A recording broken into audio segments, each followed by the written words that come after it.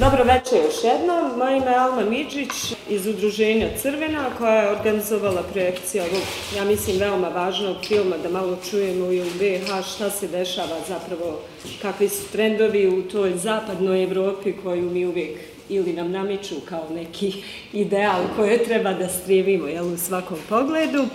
Nažalost, ja se bojim da je ovo nešto što nama dolazi. Ne znamo kad, kriza je već ova neka počela, krize su uvijek izgovor za dodatne privatizacije i za dodatno namicanje para iz javne kase, tako da vidjet ćemo kakve će biti posljedice kod nas u BiH vezano za to. Ono što moram reći zapravo da ja sam tek sad shvatila, pošto sam ja ovaj film davno gledala, više puta, sad sam shvatila da znam jako puno protagonista, pošto je Crvena članica Evropskog pokreta za vodu koji se ovdje spominjao, European Water Movement. Zapravo dugi je naziv Evropski pokret protiv privatizacije vode i za vodu kao zajedničko dobro. Što je jako bitno jer odmah postavlja i zapravo koja je alternativa, to je da je voda u vlasništvu svih nas i da se sa njom treba upravljati kao veoma važnim zajedničkim dobrom. Ono što bih izdvojila je da voda, kao što smo čuli, da je za sve te ljude, obične ljude, da je ona izvor života, nešto esencijalno, nešto bez čega se ne može. Moram reći da je voda pokretala revolucije. Mislim da, pošto to u ovom filmu nije spomenuto, važno je naglasiti da se u svijetu već dešavaju ratovi za vodu.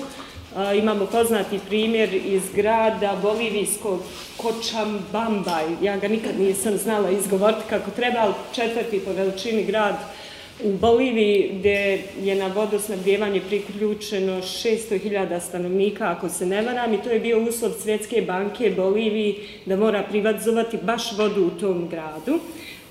To je pokrenulo čitav val otpora. U suštini, u jednom momentu vojsku je korporacija koja je dobila pravo da privatizuje vodu. Prvo je zabranilo ljudima da čak kišnicu skupljaju, a potom su izveli vojsku, na svoj narod su maltene izveli vojsku koja je bila pod upravom korporacije. Bilo je i stradalih, ali ono što se desilo možda i neočekivano, to se dešavalo nekad 99. 2000. da je došlo do smjene vlasti 2005.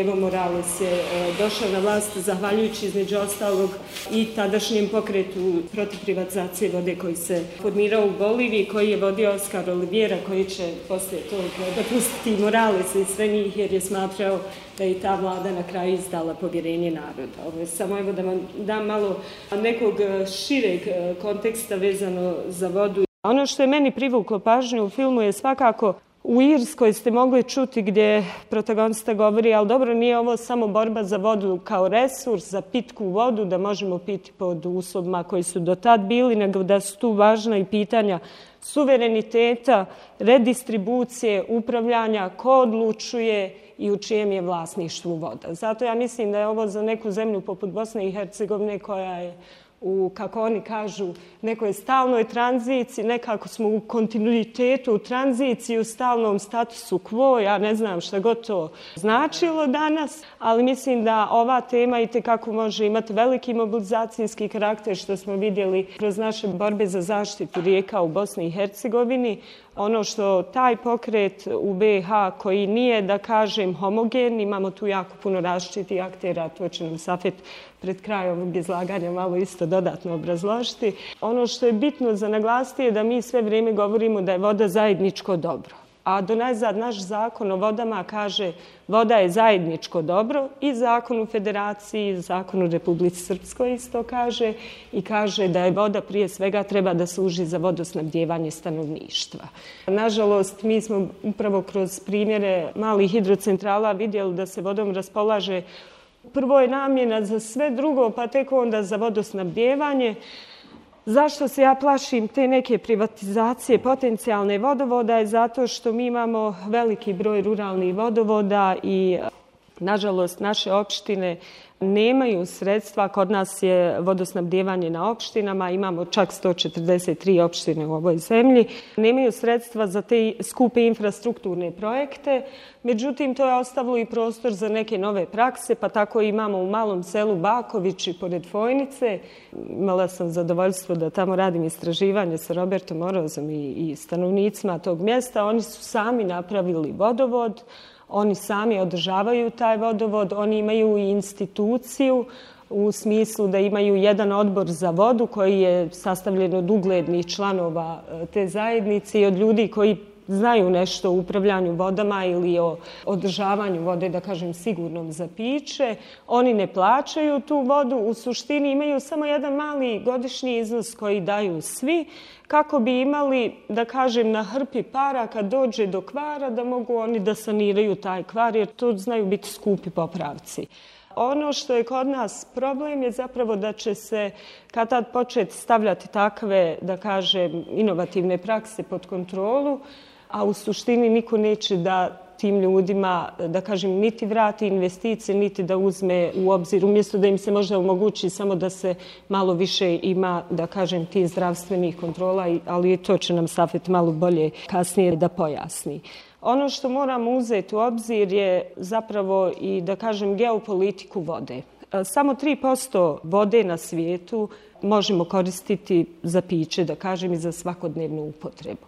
A znamo svi ono od odrastanja, od osnovne škole, kruženje vode u prirodi. Ja mislim da svi kontujemo to, voda je, voda kruži u prirodi, vode će biti uvijek, nažalost to nije istina. Ova pitka voda ili fresh water, kako je nekad i na engleskom zovu, je zapravo veoma ograničena. Vi kada gledate, ako uzmete mapu svijeta, eto, ukucajte kad kući dođete, pogledajte bazene te svježe pitke vode gdje se nalaze. Ja se nadam da nisam u pravu, ali bojim se da će nekad se i potencijalni sukobi vući po linijama tih bazena. Naša zemlja je bogata vodom. Mi smo, ako se ne varam, 6. ili 8. u Evropi po metru kubnom. Mi smo 6. zemlja, znači, u Evropi po količini pitke vode po glavi stanovnika. Po glavi stanovnika. I onda, mislim, drago mi je ovako da počnemo neki neformalni razgovor, da ne idemo baš nešto formalno. Meni dvije stvari se ovdje provlače, mi gledajući ovaj film, i mislim, prije svega mi je osobno zadovoljstvo da sam ovdje sa vama i hvala vam na gostoprimstvu, drago da sam upoznao puno novih ljudi i vidio ove neke stare aktiviste i članove, tako da nadam se da ćemo izaći sa još više aktivista i nakon ovog večerašnjeg našeg razgovora. Dvije stvari meni se vuku kroz cijeli film, mislim, više ćemo malo tu improvizovati večeras da vidimo kako će to da ispadne. Jedna od stvari je centralna poruka da sve ono što dolazi iz Evrope nije uvijek nužno ni dobro, a imamo i praktične primjere. Mi ovaj koncept privatizacije koju ste gledali i taj baš jedan udruženi, ajde da ne koristim neke teže atribute, kriminal u Evropi, kažem, još uvijek na svu sreću nije došao u Bosnu i Hercegovinu kada govorimo o javnoj vodoopskrbi, ali je došao u jednoj sredini, a to je Tuzlanski kanton, i u Tuzlanskom kantonu taj sistem propagirao USAID. Postoji određeni broj javnih vodoopskrbnih objekata koji su u Tuzlanskom kantonu, koji su na taj način privatizirani. Nije to tipična privatizacija kao što smo gledali na ovom filmu, ali oni su tu doveli neke investitore. Investitori su vlasnici ili su vlasnici objekata koji vrše vodosnabdijevanje, ne sami preduzeća, i onda oni sada, kada hoće da urade taj koncept remunicipalizacije, gdje oni vide da su se zeznali u tom cijelom procesu, novi im traže i zatezne kamate da plaćaju i tako dalje. Znači, to je jedna pogubnost cijelog tog procesa, a i odgovorno, ako ste pratili u filmu, kada govori to, mantra svugdje ista, kada govorimo o privatnom konceptu, onda on kaže, aha, pa dobro, šta je problem sa stanovništvom? Vi imate pitku vodu, vi imate čist okoliš, vi imate cijenu koja neće biti skuplja nego da je to javno upravljanje. To je većinom matrica koju oni koriste. Mislim, mi ćemo bolje upravljati, to je pojedinac, i na koncu to bi bila neka druga poruka. izazova zaista zajedničkog upravljanja, modaliteta koji su prisutni u Bosni i Hercegovini. Kakvi su to sve izazovi s kojim se mi sukobljavamo kada dođe do koncepta upravo, kao što je Alma rekla, na nekim lokalnim vodnim objektima. I taj koncept zajedničkog dobra, a zajedničko dobro kao koncept upravljanja u tom procesu, najbliži je u Bosni i Hercegovini na primjeru lokalnih vodnih objekata koji su seoski vodovodi, mjesni vodovodi i tako dalje, zavisno od broja stanovništva koji vodoopskrbljuju.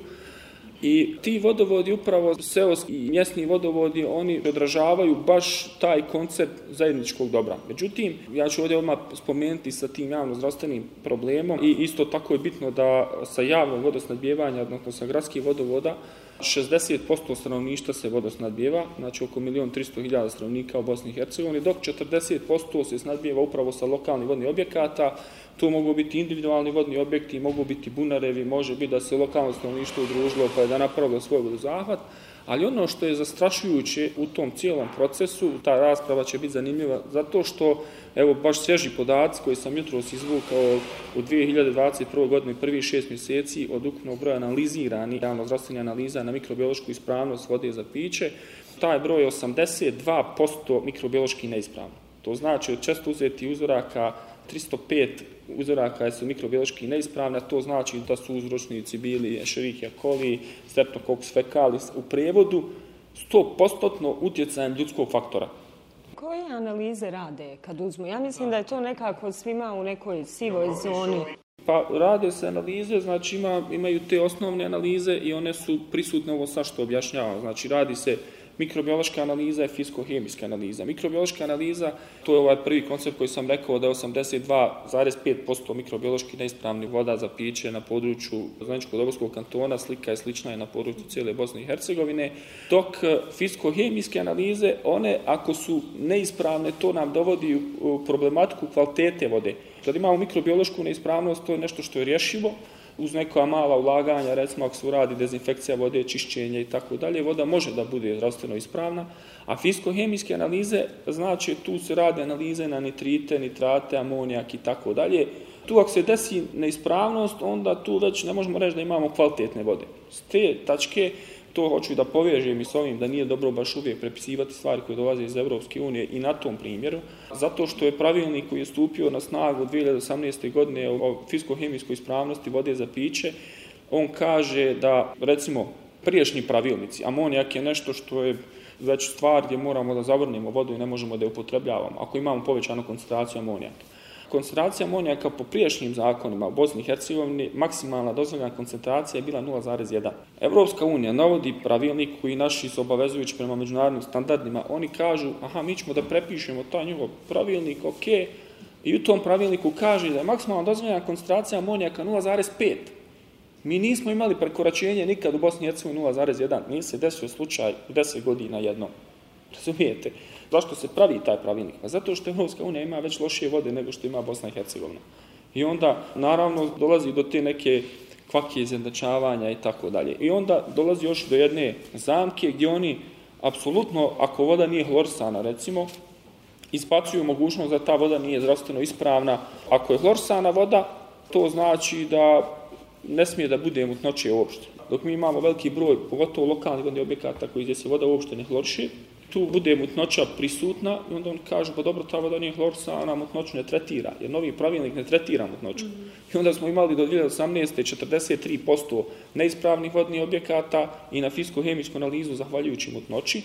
I onda kaže jedna stvar koja je meni zastrašujuća, da svaki stanovnik određuje mutnoću vode okolativno. Znači da vi vidite ako vam je ona ugodna za oko da je možete piti, ona je u redu, mislim. Sad sam baš bila u Bihaću i nešto smo razgovarali o vodovodu i ispostavilo se da Klokot, koji je jedan od dva velika vodovoda koja imamo, 2018. u Bihaću 18 dana ko se snabdijeva sa Klokota, a to je veliki dio grada, 18 dana nije bila voda za piće. Oni uopšte nemaju sistem za bistrenje vode, ovo što ti kažeš, a da vam malo konteksta dam, to je kraško područje, dok ima malo više padavina, često dolazi do zamućenja izvora, jer čak smo nedavno saznali da zbog ekspanzije turizma na Plitvičkim jezerima izgleda da i mi u Bihaću pijemo fekalije što je ovako za Sarajlije jedna mala anegdota iz 2016. kada smo pravili građanske javne rasprave. Tada je Crvena zapravo mene dala na posudbu eko akciji, da tako kažem. Tada smo imali i goste iz Zavoda za javno zdravstvo. Pojavila se jedna gospođa, bio je doktor jedan isto. Organizovali smo to povodom tog što voda sa izvorišta Vrelo Bosne, odnosno to se jedan dio sa Vrela Bosne upumpava u sistem vodosnabdijevanja u Sarajevu. Nije bilo za piće jer su bile fekalije u njoj, a to vam je posljedica onih gore iz apartmana što nama dole tako lijepo ispuštaju te materije fekalne. U suštini doktor je rekao kada ste dugoročno malim koncentracijama nečega izloženi, vi postajete otporni na to. Oni su primjećivali u bolnicama blagi porast određenih, da kažem, bolesti, tako da sam ja na kraju shvatila da smo mi shit proof. Ono što je meni tad bilo nekako šokantno za čuti, gospođa iz zavoda je rekla da oni rade koliko mogu analiza i da se oni stvarno trude, ali u suštini da ne dobijaju dovoljno podrške i novca da rade dovoljan broj analiza. Nadam se da ćemo do kraja i ovog razgovora doći do nekih rješenja kada govorimo o upravljanju. Javni vodoopskrbni objekti, vodovodi, kantonalni vodovodi i tako dalje, i oni su većinom pod upravljačkom strukturom komunalnih preduzeća, vodovoda, kanalizacije i tako dalje. Tu rijetko imamo mikrobiološke, fiziko-hemijske neispravnosti, jer tu imaju prečišćivači, dodaje se natrij sulfat i tako dalje, imaju ljudi koji su plaćeni i tako. I to poprilično funkcioniše, građani plaćaju po potrošnji i tako dalje. Sad, lokalni vodni objekti su jedna crna mrlja u tom cijelom procesu, a kažem 40% stanovništva se snabdijeva sa lokalnih vodnih objekata i u okviru tog lokalni vodni objekti oni imaju ono ko bi trebalo da bude odgovoran za upravljanje lokalnim vodnim objektom je mjesna zajednica, a onda u tom procesu mjesna zajednica imenuje nekakav građevinski odbor koji većinom bude od nestručnih ljudi koji nađu naprosto, jer teško je trenutno naći ljude koji hoće da bavi se tim, a pogotovo da radi to besplatno. I onda oni nađu 5-6 ljudi koji će se baviti tim procesom prečavanja i tako dalje. I onda dolazi do faze gdje tu imamo vodu koja je mikrobiološki neispravna. Ko će tu vodu prvo da testira, ko će da plaća? Jer oni, recimo, u tom procesu, dok ove imamo po potrošnji, oni određuju po domaćinstvu da svako domaćinstvo plati jednu konvertibilnu marku. I tako skupuje na godišnjem nivou 300 maraka, a on 300 maraka ne mogu da urade 3 analize, nisu kvalifikovani da urade prečišćavanje voda, ne žele da pređu na sistem vodosnabdijevanja koji ide na komunalna preduzeća jer im se to ne isplati. Jer u suštini oni da pređu, pogotovo seosko stanovništvo, da pređe na sistem komunalnih preduzeća, da oni upravljaju s tim i da oni plaćaju po punoj cijeni, po potrošnji. Veliki broj potrošnje vode ide za stoku, ide za navodnjavanje. To su sve stvari koje za poljoprivredu, za malinarstvo i tako dalje. A dobra stvar da oni imaju ipak kapaciteta vodnih, da nema tu nestašice vode kao što ima slučaj u kantonu Sarajevo, zbog čega se to dešava, pa zato što ima problema i propusta u samom tom vodovodom, pa se dešavaju gubici te vode i tako dalje. Znači na selima se to ne dešava. Ima dovoljno vode, ona je neispravna i ono što Alma kaže, šta je sad tu kvaka u tom procesu da imaju toliki broj mikrobiološke neispravnosti, fiziko-hemijske, a ne poduzimaju ništa. Zašto ne poduzimaju ništa? Pa oni su počeli gubiti povjerenje u analize prvo. Znači oni ne vjeruju da se uopšte kad se urade analiza, vi njima donesete dokaz, oni kažu, vi ste to lažirali. A s druge strane, ako je voda neispravna, to mislim sad pričam jezikom s terena kakav dobijamo, ako kaže tu vodu mi konzumiramo zadnjih 10 godina i nije nam se nikad ništa desilo, vi sad nama kažete voda neispravna. A to je odgovor da se stvorila tolerancija i zaista njima neće se ništa desiti. Oni su postali tolerantni, organizmi su se prokužili i tako dalje. Međutim, da dođe neko sa strane i konzumira tu vodu, završit će u bolnici, najmanje sa gastroenterolitisom ili nekim drugim oboljenjima. To je sad ključna stvar. Dolazimo upravo do upita opstojnosti upravljanja tim.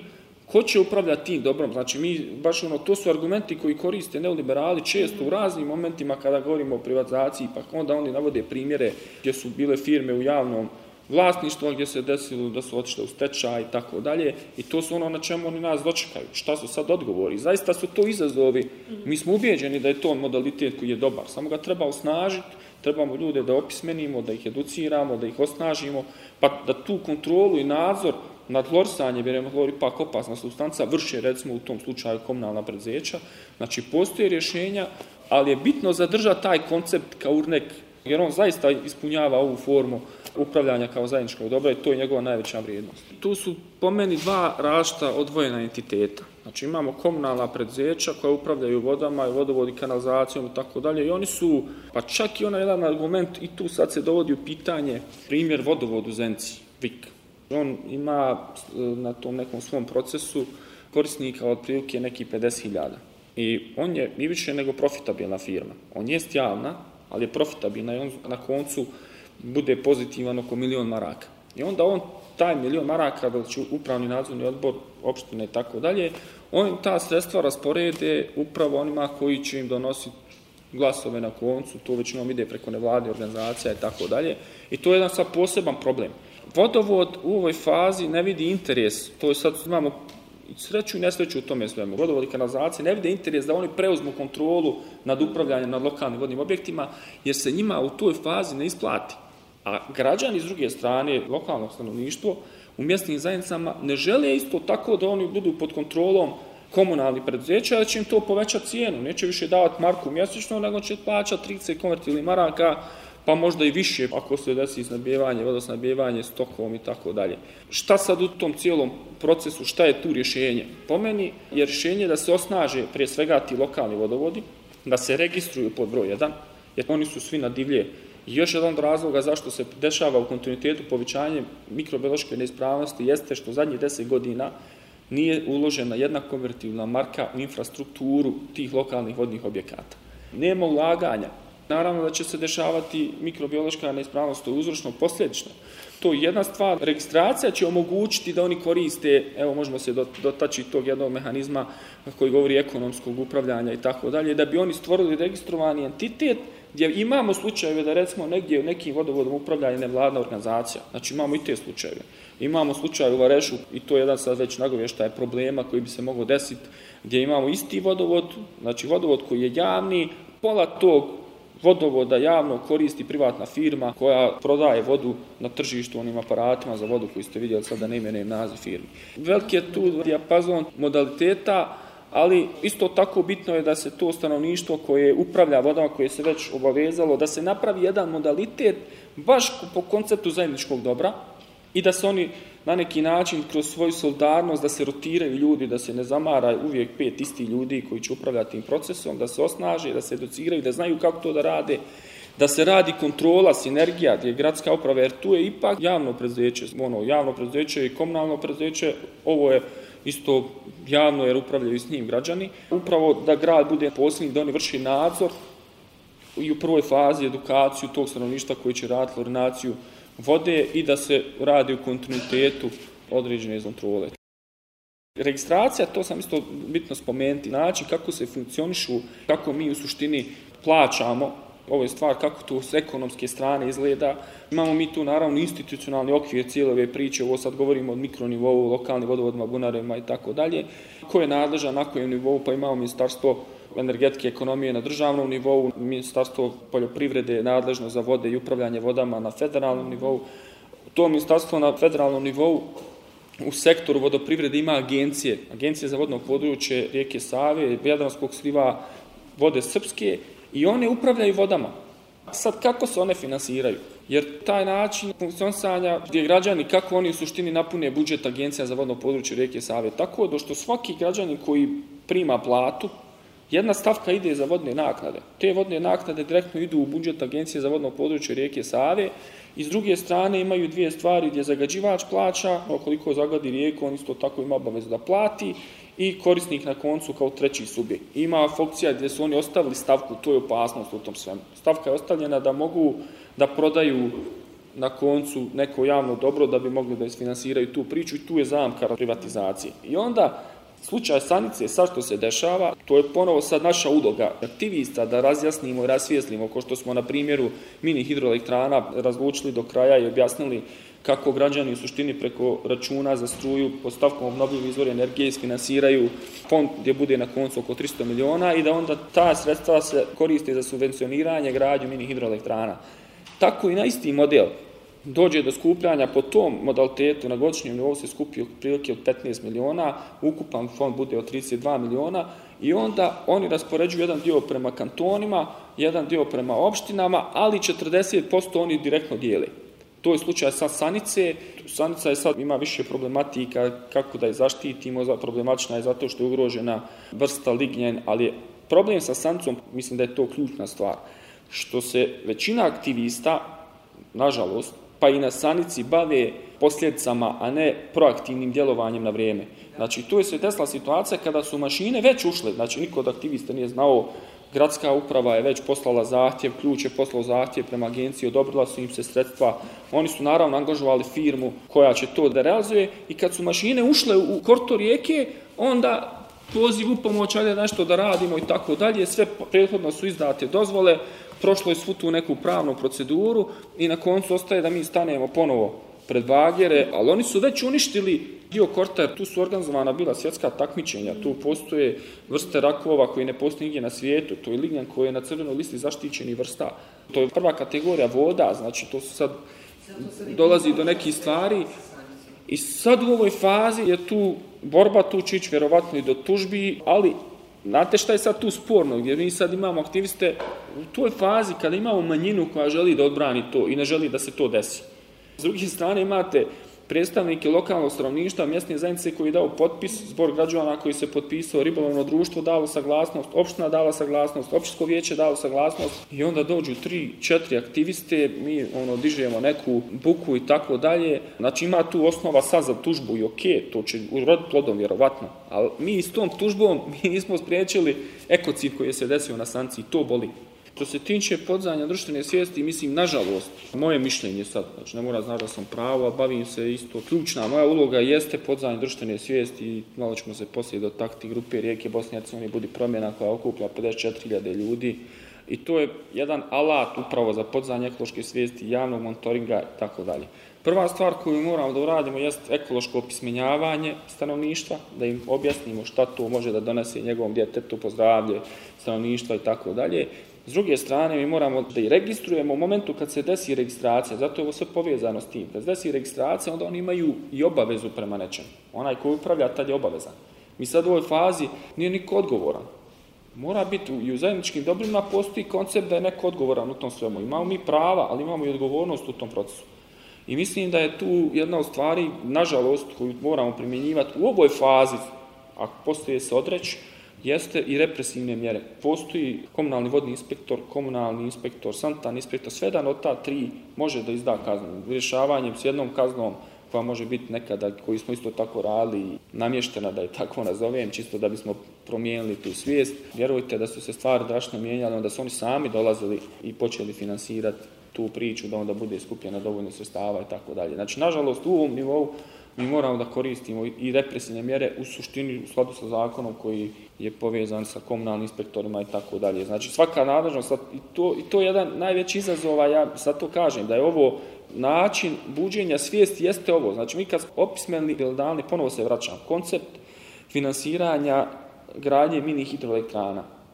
Kad opismenimo stanovništvo u konceptu kako oni finansiraju agenciju za vodno područje rijeke Save i da prate protok novca, to budi svijest. On postaje svjestan šta se u suštini dešava. A na koncu, zašto je to sad bitno i na refleksiju na lokalne vodne objekte, jer i od tih sredstava, jedan dio iz agencije, od tih miliona, dolazi i na nivo opština.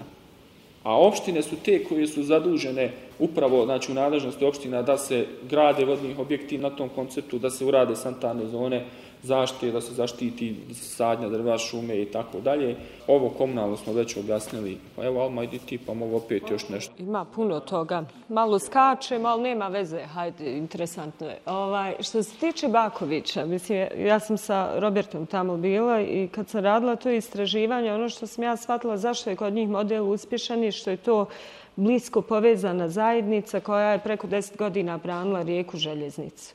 Lakše je upravljati kad su dobri odnosi u društvu. Recimo, u Kruščici, koji je sad taj isti ratni komadant koji gradi hidrocentrale, sad im napada taj mali lokalni vodovod koji hoće da otme, a ovo je priča o nepovjerenju i zašto nepovjerenje.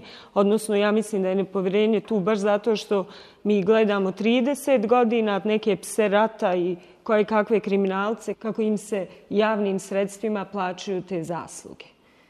tu je isto veliki problem, a to je u primjeru Kruščice. Sad mu žele iz opštinskog vijeća Vitez jedan namješta preko mjesne zajednice gdje šalje dopis da se napravi popis tih vodovoda kako bi on u konačnici preuzeo ovaj vodovod za svoj hotel koji je zapravo ilegalno izgrađen pa ne može dobiti potvrde da se na javni sistem nakači.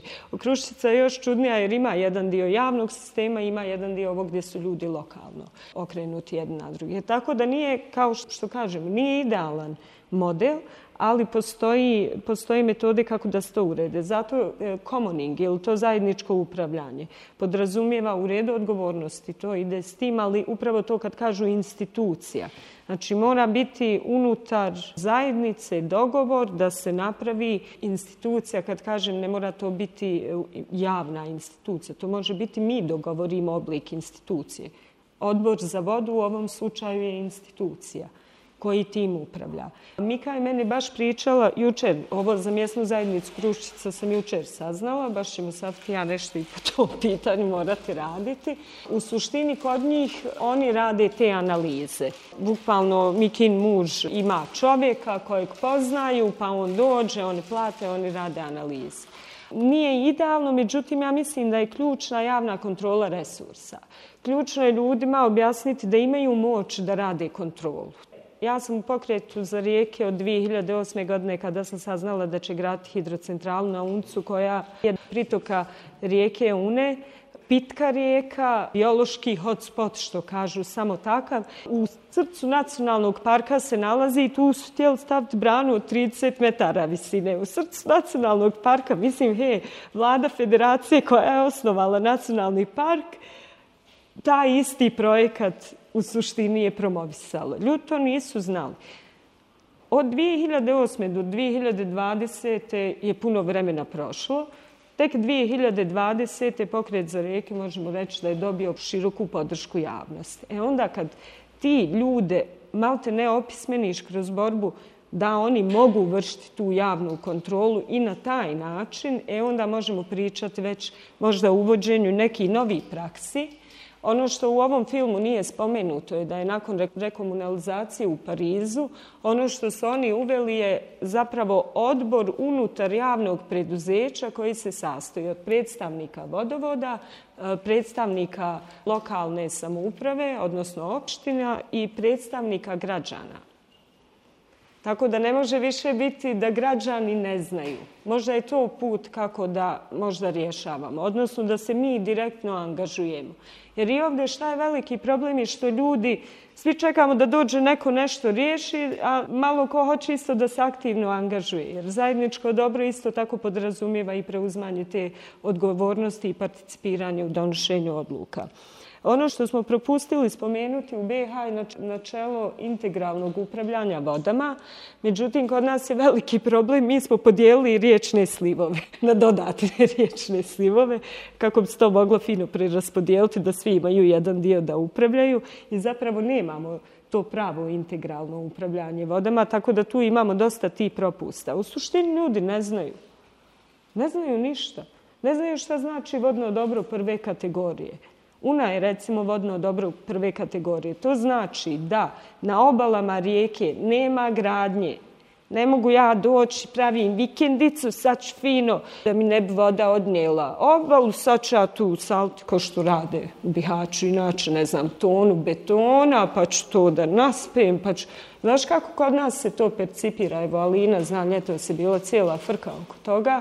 Kod nas ti objavi neko, on se vratio iz Njemačke i došao je ovdje da pomogne, pa vidi kako je fino uredio. Znači, mi totalno pogrešno razmišljamo. Mislim da to ima veze s ovim role model, znaš, ko nam je uzor. Umjesto da ti je uzor upravo to što si očuvao u takvom stanju i sad treba da se brineš o njoj da ostane u tom stanju prirodno. Tako da, mislim, prvo opismenjavanje, javne kampanje, uvođenje novih praksi, nekih odbora i zato ja često spominjem Roberta i primjer Bakovića. Jer oni su Pored te borbe, evo nedavno su tek uspjeli odbraniti željeznicu. Ja mislim da je i to njih dodatno povezalo. Uprkos svim problema, znam i za probleme, sad neću baš toliko problema da pričam, ali u suštini oni su imali straže, 24 sata dnevno su imali straže pored rijeke i sad zamisli da smo ti i ja jednom bar sedmično u smjeni na toj straži pa pričamo o vodi, pa kako vi, pa mogli bi znaš. To je ta aktivna participacija u kontroli resursa u suštini. Mislim da mi tek smo na početku s inoviranjem novih praksi, ali prije svega toga čini mi se da ćemo morati braniti vodu i u suštini tu dolazimo do problema. Ovo je nepopularno što ću ja sad reći, ali ja sam čitajući revizorske izvještaje, federalne revizorske izvještaje, revizori su godinama govore da se cijena vode mora povećati da bi se moglo servisirati sistem. Koliko ja znam, vodovodi se, 2 ili 6% godišnje sistema, jer se on troši, prolazi voda tu, radovi su uvijek, moraš ulagati da bi on bio funkcionalan. Naši vodovodni sistemi, prvo što su zbog ratnih dejstava, dosta ih je oštećeno. Imamo još uvijek vodovodne sisteme, negdje imamo i azbestne cijevi, što je meni nevjerovatno. Recimo, ja nisam znala, mi imamo jedan privatizovan vodovod u Republici Srpskoj. Pored ovog modela što si ti naveo, u Modriči je 60%, ja mislim, privatnom vlasniku, ma više je. Ima samo jedan mali postotak je ostao javno-komunalnog preduzeća. To im se nekako desilo, došlo je sa republičkog nivoa, neko je tu vidio, mislio je da je vidio priliku i uzeo je dionce, jer u Republici Srpskoj oni su njih formirali kao dionička društva, koliko sam ja vidjela, akcionarska AD. U suštini, većinski je privatizovan. Šta se sad dešava? Privatni govori, ja nemam para da održavam vodovod. Siromašno stanovništvo, ogroman odljev stanovnika. Gradonačelnik mi je rekao, koliko nas je ovdje, toliko nas je vani. Nema para više za vodovod. Neće niko da ga privatizuje, ne isplati se nikom. Sad on bi i prodali te akcije, ali neće niko da uzme jer se nikom ne isplati. Neće ni republički nivo sad da uzme jer je njima to ogromni trošak, a opština bi uzela, ali nema para da ga ponovo preuzme. I šta se sad dešava? Niko neće tih azbestnih cijevi koliko hoćeš, ljudi piju maltene. Sigurno da nije. Navikavaju na otrovi šta se tu dešava. Ja kad sam bila nedavno tamo, jedan je radnik poginuo jer je njima i kanalizacija isto privatizovana od isparenja neki je gas bio, ugušio se čovjek dole. To se sve dešava jer nemaš dovoljno novca ni da opremiš radnike, ni da radnički ti, da njihov rad bude na neki način siguran. Znači mi ovdje, a bojim se što više vrijeme odmiče da će sve lošiji i lošiji uslov biti. Jer ono što se u ovom filmu govori, pored tog što gubimo kontrolu, a to je možda i najvažnija poruka filma, je kada se da privatniku, gubi se totalna kontrola nad resursom. Dok god je javan, mi imamo i prilike neke da pravimo ovako pritisak. Jer drugačije kad kažem, ali to je naše. I bukvalno ovo što su oni, naša voda, to su svi govorili, naša voda. Znači, to je naše. Onda nema neko drugi, to onda mi se pitamo. Drugačije možemo odnose graditi i možemo zahtijevati ipak neke promjene prije privatizacije. A kad je privatizuje, onda dobijemo otpuštanje radnika, dobijemo radnike koji rade u lošijim uslovima, dobijemo manje para za mikrobiološke i zdravstvene analize vode, dobijemo manje servisiranja. Kad smo pričali o ekonomskom aspektu, što vidimo iz primjera hidrocentrala gdje se koristi model koncesija. Kod nas koncesije su sad već sa 30 godina skočile na 50. Da se daju na 50 godina, a vidjeli smo ovdje da za vodu, pošto je dobar biznis, monopol je jeli, znaju dati za 99 godina. Kad spominješ koncesije, mislim da je to bitno. Koncesije se izdaju u Bosni i Hercegovini na gradnju mini hidroelektrana, izdaju se na ove termalne vode, na vode koje se flaširaju i tako dalje. To su sve koncesione naknade, one su na nivou kantona. Isto tako bitno spomenuti gdje tu ima jedan poseban kriminal kojim se malo priča o koncesijama, to je da možete vi sada kao građanin da kupite koncesiju. Koncesije se izdaju nekad do 3 godine, nekad do 5 godina i tako dalje. i imate na neki način, dobili ste od nekog informaciju da će se to nešto da gradi, pa i mini hidroelektrana, da li će to neko da pakuje, flašira vodu i tako dalje. Vi kupite koncesiju i dižete joj cijenu. Čisto aukcija, prodaje se koncesija, onda ima pravo, prvi koncesionar ima pravo da proda koncesiju drugom, drugi, trećem i tako dalje. Tako da je tu postoji jedan ozbiljan biznis što se tiče samog koncesionarstva. A te koncesije, to je bitno, znači zato kažem, te neke informacije moramo naprosto plasirati građanima, stanovništvu, da razumiju, da vide kako stvar funkcioniše. Koncesija na gradnju mini hidroelektrane koje iznosi neki do 3 do 4 kW, znači koji su manje neke snage, te mini hidroelektrane oni plate na godišnjem nivou 3000 maraka.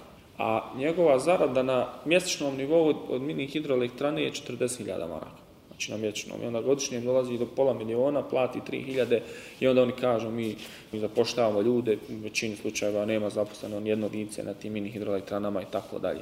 Isto tako dođe momentum, a ja se nadam veoma brzo i zato flaširane vode, vidimo trenutno da je aktuelna priča, da je aktualizirana, to nije više aktuelno nego se dešava na terenu. Evo, dođete na većinu benzinskih pumpi i vidjet ćete da benzinske pumpe flaširaju svoju vodu. I mi u ovoj vazi, znači na stranu sad na ove zdravstvene aspekte, na ekološke, na ove, na one, mi moramo da ljudima objašnjavamo da se mi borimo protiv neoliberalnog kapitalističkog promišljanja u smislu da zajedničko dobro, prirodno dobro završi u rukama pojedinaca. I onda privatizacija, tipičan primjer privatizacije jeste na konceptu da završi u rukama tajkuna, gradnja mini hidroelektrana gdje njih ima par u tom mreži. To sad mogli bi pričati danima o tome kako je to nastalo, kad su bile te pripreme, ali vjerujte da to budi ljude, osvješćava, da oni žele više da znaju i kad budu više znali, onda će izaći na ulice da protestuju i da zaustave, znati se obraniti od tog procesa. Tako da je to sve zaista povezano. Jedna od stvari zašto se treba boriti protiv gradnje mini hidroelektrana jeste i kad dobije on koncesiju na mini hidroelektranu, on dobije i na određenu kilometražu rijeke.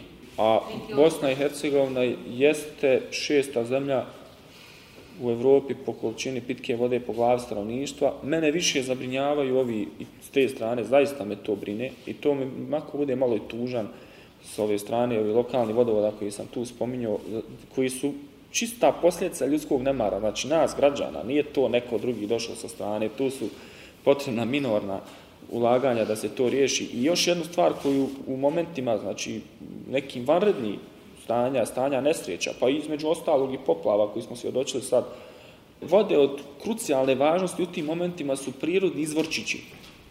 Znači u Bosni i Hercegovini nema niko da je napravio mapu prirodnih izvorčića koji mi imamo, koji možemo koristiti određenih kapaciteta. To je bilo nekad u Jugoslaviji, te mape su otišle sa vojskom i tako dalje, izgubile se. Znači trenutno u Bosni i Hercegovini jedna ustanova nema mapu mapiranih izvorčića. Primjer jedan u Maglaju. Navešću 2-3 stvari koji su zaista specifične za Maglaj. Jedna je da gradsko stanovništvo Maglaja koristi vodu za piće, za vodno snabdijevanje, da ga tako nazovem, iz Rijeke Bosne.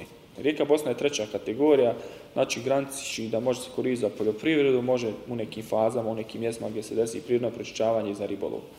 I tu ima sistem na tronci gdje se vrši pročišćavanje voda putem algi, poslije algi dolazi do dezinfekcije i oni, međutim, vjerovatno iz mentalno neke barijere, on tu vodu ne mogu da koriste, ne piju je, ali koriste kao tehničku vodu za pranje suđa, za kupanje i tako dalje.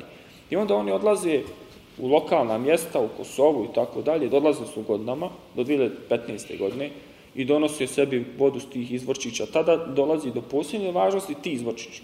Zašto su oni postali? Nisu više ni lokalni vodovodi, jer kad se desile poplav 2014. godine, desila se tektonska pomjeranja. Zato tu ima manjkavosti osnovnih analiza o kojima smo spominjali na početku, mikrobiološke, fiziko-hemijske. Postoji nešto što se zove proširana analiza vode, koja uključuje i analizu na teške metale. U Maglaju 2014. godine nakon poplava Federalni hidrometeorološki zavod je radio dodatnu analizu proširenu koja uključuje teške metale. U Kosovi, mjesna zajednica Kosova koja je sjedište u Maglaju, su pronađeni teški metali. Znači živa, arsen i kadmij, kancerogene supstance i dokaz kad smo išli tragom, izlazilo se na teren, mapiralo i tako dalje. Odakle to dolazi? Zato što je nekada tu bila linija razgraničenja u vrijeme rata.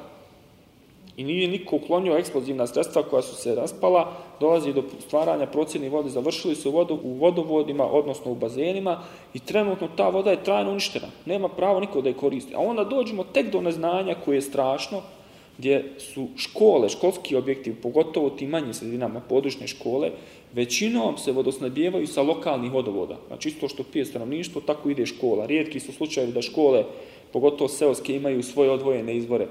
I onda se desi analiza u školi i kaže voda nije za piće u školi. Dobro. Onda nastavnik iz škole, to je tek vrhunac neznanja, kaže djetetu donesi vodu od kuće. Razumijete? Znači, i on donese vodu od kuće, pije. Mislim, to su stvari koje su naša realnost i koji treba pričati u kontinuitetu. To nema osnove da ta voda ikad više bude za piće. To je završena priča. Ti moraš da tražiš novi izvor, novi mehanizam vodosnabdijevanja i tako dalje. Znači, more tih. Isto tako ne govori se jednoj stvari koja je isto zanimljiva u pitanju voda. Nema miješanja voda. Svaka voda je zasebna. Znači ljudi u lokalnom stanovništvu uzmu 2 izvora i spoje ih. Ta voda već nije na pH vrijednost, nije kako treba, kajmeno, 4 potrošnja kisika, ništa nije u redu. Ne može se miješati voda. A ti sad pitat stvar, u momentima ljudi gledaju u tebe što sad ovi pričaju, razumiješ, mislim i tako dalje. Znači more te stvari upravo na ovakav jedan način, mislim da možemo da u Zenici, zašto se dešava prirodna filtracija koja je bitna, na Jančkim slapama gdje žele da grade hidroelektranu, to je sad posebna priča, elektroprivreda, posebni kriminali i tako dalje, kupljeni ljudi koji su tu bili, potpisi, to je standardna priča, sad da ne pričam kako to izgleda, znači on dođe predsjednik mjesne zajednice, dadne mu 100 maraka, on potpiše, desi se onda još poslije toga da bude smrtni slučaj i tako dalje, a recimo na tim Jančkim slapovima je nađena vrsta luna, to je vidra koja je zaštićena vrsta na crvenoj listi. Pronašli smo huča mladicu na Rijeci Bosni. Zašto smo pronašli? Zato što ti Jančki slapovi rade prirodnu filtraciju i analiza vode, kad je uradimo iznad Jančkih slapova, bude 3. kategorije, ispod Jančkih slapova bude 2. kategorije. To su dokazi koji su neoborivi u tom konceptu cijelom.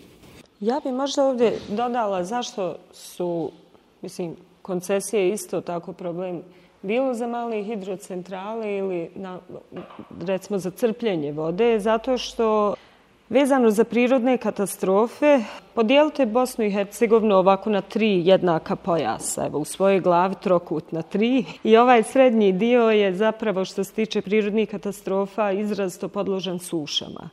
Taj će se trend još više, kao što primijetimo i zadnjih par godina, recimo ove godine smo imali dosta redukcija u raznim gradovima i to baš u ovom srednjem dijelu, malo sam pratila. I bilo je problema s vodosnabdjevanjem. Ja znam neke dijelove u Sarajevu gdje često cisterne moraju odvoziti vodu i slično. Dobro, Sarajevo je još malo i specifičan sistem vodosnabdjevanja.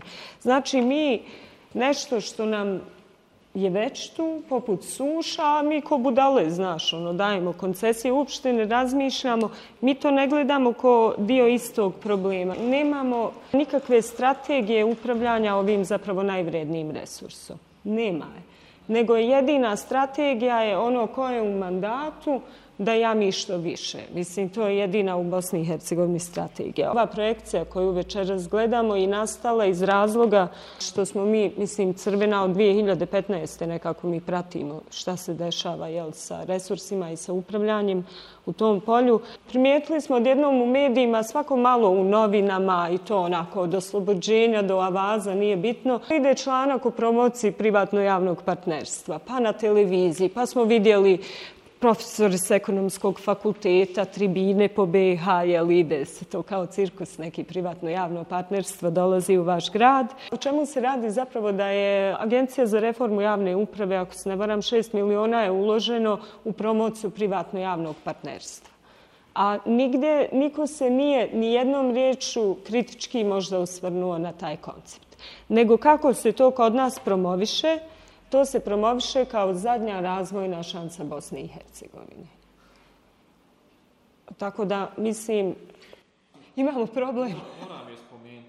Aktualno je u zadnje vrijeme ova priča, rat, to sve pratite, bombarduju vas mediji i tako dalje. Bombarduju nas sve. I dolazi sad tu priča vojska, uprava za indirektno oporezivanje i ovo i ono. Zahtjevi su raznorazni bili, mi tražimo ovo, mi tražimo ono, mi ćemo istupiti, ne učestvujemo u vlasti i tako dalje. Od svih tih zahtjeva koji su se spominjali za prijenos nadležnosti sa države na entitet je se odustalo izuzev jednog. Prirodna dobra. Šume, rude, rijeke, malo zrak, ne mogu na to prenasti, ne znaju kako da ga ograniče. Ali to je zaista, znači, to je sva priča koja ima jednu geopolitičku pozadnu, možemo nekad drugom prilikom o tom pričati, ali je itekako bitno razumijevati taj koncept zašto se to dešava. Primjer, evo, mislim, nije vezano sa vodom, sa rijekom i tako dalje, ali je itekako bitno zbog razumijevanja zašto moramo posmatrati širi kontekst. Nedavno Orban došao i donio 100 miliona podrške, donacije, koji kažu to onako i ovako, onako i taka neka priča i donirao ta neka sredstva. Nakon tog 7 do 10 dana počinju, već je to aktualizirana tema, ne znam koliko ste upratili, na planini Ozren se već počinju da rade bušotine nikla. Zašto nikl? Nikl, pa iz razloga zato što je nikl materijal koji se najviše i najčešće upotrebljava za autoindustriju. Šta je najviše potrebno Mađarskoj nego autoindustrija? I onda je sad tu jedna od prilika i za Bosnu i Hercegovinu i za nas, za aktiviste. Mislim, ja lično to pokušavam raditi, koliko je mojoj moći i trudim se, da ljudima pokušamo objasniti ko su njima u suštini stvarni neprijatelji. Znači, osvješćavanje ljudi šta je njemu stvarni neprijatelj. Ne, to je neke priče, kao je neku širu pozadinu cijelog ovog koncepta, pokušavamo nametnuti neku priču ekologije kao ideologije, ali je bitno, ovo sam spomenuo namjerno, zato što je bitno uvijek posmatrati taj jedan širi kontekst u smislu šta se desilo na hidroelektrani Drina, gdje je upravo to desilo. Potpisivanje ugovora entitet potpisuje sa Srbijom da gradi se hidroelektrana na Drini. 3 hidroelektrane da se grade na Drini. Prvo, to je remećenje Ustava. A mi imamo još pravno sustavno, da nisam zaboravio, UN, vidjeli smo na početku filma šta kaže da je voda osnovno ljudsko pravo zagarantovano Ustavom. Ustav Bosne i Hercegovine, voda nije osnovno ljudsko pravo, niti u većini evropskih zemalja, izuzev Slovenije 2016. referendumom gdje je to dobiveno. Ovdje je pokušaj u kantonu Sarajevo preko ekoakcije ekipe, da se to pokuša na kantonima, kantonalnim ustavnim sudovima, da se to pokuša proglasiti i sačuvati. Ali zaista, ovo sam spominjem da uvijek je bitno da posmatramo širi kontekst i da se uvijek to nas sve dotiče i da je borba zajednička i da rijeke ne poznaju granice, da su rijeke naš krvotok. Tako da ta retorika i taj narativ zaista mora da nadvlada. Ja mislim da je možda za neku sljedeću diskusiju tema zelene tranzicije. Znam da je Borša sad učestvovao u više razgovora koje je nekoliko nevladnih organizacija vodilo, ali mislim da tu što nam fali je baš ova crvena komponenta u zelenoj tranziciji, što ja uvijek govorim, jer u suštini meni je jučer palo na pamet, ako se sjećate, jednom iz Evropske unije bilo, imamo sad 2 brzine za zemlje u pristupanju, pa meni palo na pamet, pa dobro, super, imat ćemo i 2 brzine ili 5 brzina za tranziciju, ovisno o tome koliko zagađuje i slično, ali to su neke druge teme. Ja bi možda završila. Zaista je jedna od krucijalnih stvari pravedna tranzicija i ona rješava svašta nešto. Mislim, i ova priča sad, mislim, bitno je da aktualiziramo i da pričamo ovo što je trenutno aktualno. Protesti rudara i tako dalje. I onda nama, recimo, spoštavaju što smo mi podržali rudare, a mi s druge strane želimo da se rudnici zatvore, da ne budu termoelektrane i tako dalje. Tačno je to da mi želimo, a to isto tačno da je Bosna i Hercegovina to potpisala u okviru Evropske energetske zajednice do 2040. da moraju da zatvore i rudnike i termoelektrane i tako dalje. Problem je što oni ovo što ne promišljaju, znači njihov način promišljanja je da su oni kao taj koncept pravilne tranzicije, mi nećemo to dogovoriti sa Evropskom unijom, nego ćemo sa Kinezima graditi termobloka i tako dalje. Znači, bez obzira, tu su sad neki drugi problemi. I onda oni bi najviše voljeli da sad kažu da su aktivisti ti koji su ostavili rudare bez posla. Ne, mi zagovaramo apsolutno pravilnu tranziciju, win-win varijantu. Znači, smatramo u okviru tog da te termoelektrane period od 20 godina je sasvim dovoljan da se pređe na koncept šta je to bitno. Dajemo rješenja od vjetroparkova, solarne zadruge kao jedan drugi model zajedničkog upravljanja koji je isto fenomenalan. To su modaliteti koji mora Bosna i Hercegovina da se priđe. Ovaj dio hidropotencijala koji je iskorišten i s ljudima koji odlaze u penziju ne povećavati radna mjesta, napraviti te i prekvalifikacije, dokvalifikacije i tako dalje. To su rješenja, jer oni kažu sad da se zatvori, da sad zatvorili rudnicu do kraja proizvodnju, što je bilo više zamahivanja, ali evo da se desilo, da sad zamišljamo hipotetički da se to desilo. Oni bi rekli, to su ovi što se bore protiv mini hidroelektrana, vidiš, ne daju, oni su krivi da što ste vi ostali bez posla. Mislim, zbog tog, između ostalog, je i tekako potrebna. Ja bih samo završila sa komentarom. Ja znam da se Slovenija uvijek spominje kao oni su, ekstra napredni i zaštitili su vodu ustavom, ali u suštini, možemo reći to ovako ovim jezikom, to je samo zasad šminka, jer nisu, i to mi je rekao parlamentarac koji je bio jedan od vođa, da kažem, barem unutar parlamenta cijelog tog procesa. Nažalost, nisu čitav niz podzakonskih akata nikad donijeli. Ja sam njega pitala, pa dobro, evo, je li strane kompanije, jel dajete još koncesije na vodu, kako to ide, jer ako je zaštićeno ustavom i ako svaki građanin Slovenije odlučuje o vodi, kako onda se to odlučivanje sprovodi, evo, na ovom primjeru? I on mi rekao, nema toga, nema nikakvi. Nije to, zato kažem, samo je zasad šminka. Tako da i to jeste jedan od modela, možda odgovor na ono pitanje kako da sve ovo uredimo i kako da nekako osiguramo naše resurse, ali ne smiju ti modeli biti šminka. Mi ih moramo zapravo implementirati i vidjeti ono gdje su problemi, unapređivati. Tako da, voda je zajedničko, dobro. Malo smo skakali jer je tema široka. Ja se nadam da vam je film bio inspirativan kao meni. Ja sam, pala. Kad sam ga vidjela, nisam mogla da vjerujem da neko tako otvoreno priča u privatizaciji u Evropi.